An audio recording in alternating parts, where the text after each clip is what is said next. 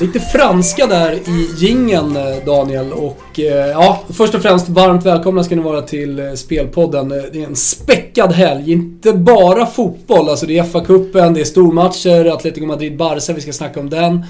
Det är Milan-Inter, derby som jag ska se på plats. Och ja, så en massa spelidéer som vi också ska dela med oss av. Men jag vill ändå börja i häständen, alltså i det stora travloppet, världens största Prix d'Amérique. Du är ju också väldigt hästintresserad. Jag har blivit med åren i och med att vi har ägt häst tillsammans och varit nere på italienska derbyt tillsammans och så vidare. Men vi fokuserar lite på Prix d'Amérique. Bold Eagle står i oddset 1,65 på Unibet. Är han helt klar att vinna? Ja, då ska man ju upp i drygt 60% vinstchans för att det ska vara värde där, och det vet jag inte om någon häst är i Prix d'Amérique. Det är en fantastisk häst, Bold Eagle, men nej, jag spelar inte till 1,65. Om ni vill höra mer travsnack kring Prix d'Amérique så kan ni lyssna på Daniel i vårt alldeles nyinspelade specialmagasin om just världens största travlopp och speltips kring den. Ha koll på unibet.se. Men nu, Daniel, stort fokus då på fotbollen och FA-cupen. Vi börjar i den engelska änden. Ja, det är en mastig helg framför oss. Lite Prix d'Amérique på det och dotterns barnkalas. Så det gäller att käka mycket pasta i helgen här som man orkar med. Vi börjar på lördag. Jag tror man ska spela West Ham. Man kan spela dem plus en halv, lite drygt dubbelt. Alla vet ju säkert att Liverpool hade en tuff match i veckan. 120 minuter, intensiv match. Framförallt i förlängningen där mot Stoke. Man gick vidare på straffar. Det är frågan om man kan ladda om här nu. Matchen är redan på lördag.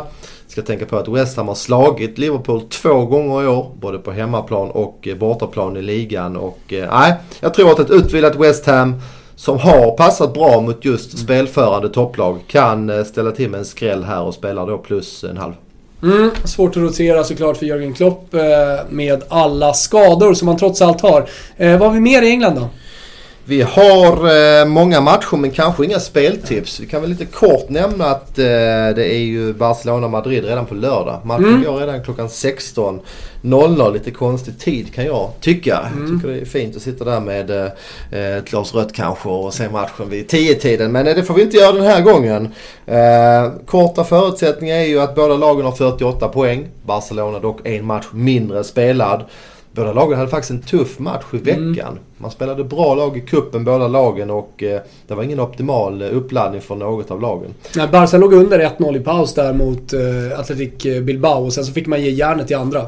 Sen svarade upp. De var svaga i första och ville gå ut i den matchen med lågt energiläckage så att säga och bara spela av det. Men de fick höja sig i andra och det blev en tuff match för Barca och Madrid fick ju verkligen slita där mot Celta Vigo. En match man också förlorade och åkte ut.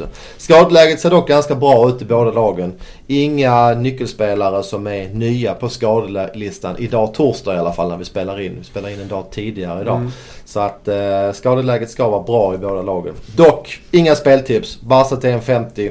Ja, det känns lite i lägsta laget. Atletico Madrid är inte helt lätta att göra mål på. Samtidigt har jag stor respekt för Barcelona. Så att jag står över spel på förhand i alla fall. Om man bara kollar på lördagen så måste jag sticka in med matchen och ett litet speltips i Italien. Jag ska ner, som jag sa, och se derbyt mellan Milan och Inter. Men jag passar på att ta mig till Modena för att se Carpi Palermo. Lite svensk möte med Guagliolo i mittback i Carpi, alltså svensk italienare som Erik Hamrén har lite koll på. Och sen så då Hiljemark och Quaison som båda fick chansen från start senast med nya tränaren Schelotto som spelar betydligt mer offensivt än vad hans företrädare gjorde.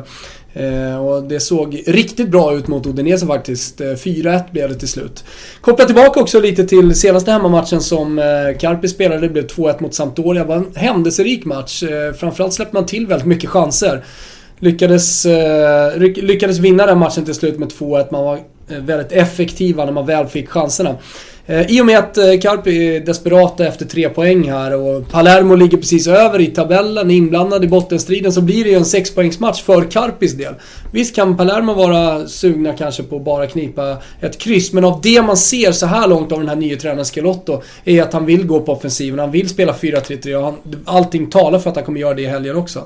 Så jag tror att det blir en öppen match här och jag spelar över 2,25, finns att titta på Unibet till 2,20.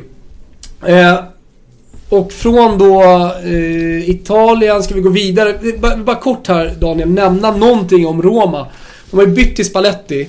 Och så började man då, fick en tuff match, fick ett dåligt resultat i premiärmatchen mot Hellas Verona 1-1 och sen så Juventus då på bortaplan. Där stod man upp helt okej ju i 65 minuter.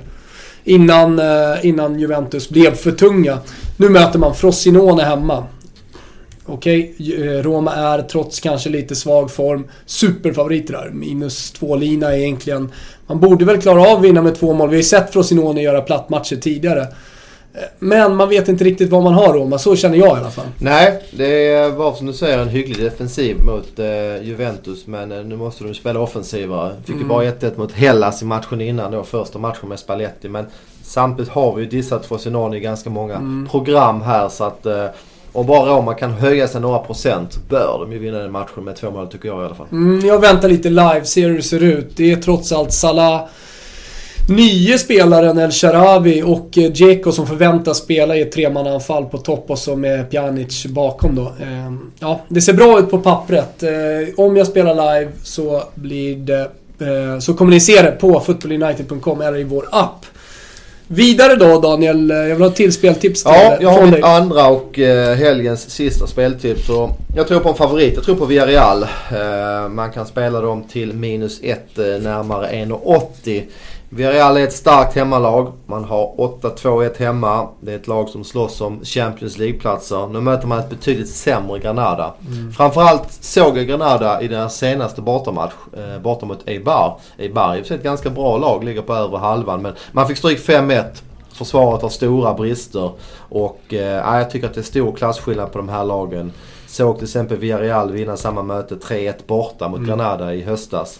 Så att Villarreal är i stort behov av 3-poängare nu för att hänga kvar i Champions League-racet. Och Villarreal vinner den här matchen. Jag tror de har jättebra chans. Spelar -1 till runt 1,80. Kort avslutande ord här om derbyt mellan Milan och Inter. Milan är favorit, står i 2,50 just nu på Unibet. Ska de vara favoriter? Vad ska vi verkligen tänka om de här två lagen? Nej, jag är tveksam. Jag hade nog hamnat närmare i oddsen här i alla fall. Helt neutral plan? Ja, det är helt neutral plan. De har varsin kurva så det är inte heller att fansen har någon dominerande effekt tycker jag. Visst, Inter har ju haft en tråkig kurva här nu sista veckan. Ja, egentligen 2016. Ja. Tappar poäng hemma mot Carpi trots att Carpi är 10 man. Förlorar kuppen i veckan mot Juventus. Men å andra sidan ser ju inte Milan fantastiskt ut heller. Spelar 2-2 borta mot Empoli i helgen. Och jag skulle hamna... Knapp seger mot 3:e divisionslaget Alessandria i kuppen. Balotelli på straff. Just det. Jag skulle hamna närmare i oddsen. Ja. Det enda vi kan säga är inga speltips. Kanske kommer det något då direkt från San Siro på söndag kvällen. En rolig match att se i alla fall. Hålla i din telefon bara. Du brukar tappa din telefon när du reser så kanske inte blir någon kontakt här på söndag. Men... Det hade varit bedrövligt. Men sannolikheten, jag vet inte vad står oddset är att jag tappar telefonen. Ja, det är nog jämna odds. Du, vet du vad? En sak du har glömt nu det är att vi lovade våra lyssnare. Det är faktiskt ett par tusen som orkar lyssna på oss. En liten nyhet idag. Just det. Och det är ju inte bra att behöva skjuta på saker men vi har en liten grej på gång. Och vi kommer att presentera den nästa vecka då. Vi ber om ursäkt för att inte logistiken har varit med i veckan. Men nästa vecka så ska ni lyssna igen för då kommer vi att göra en liten ny sak.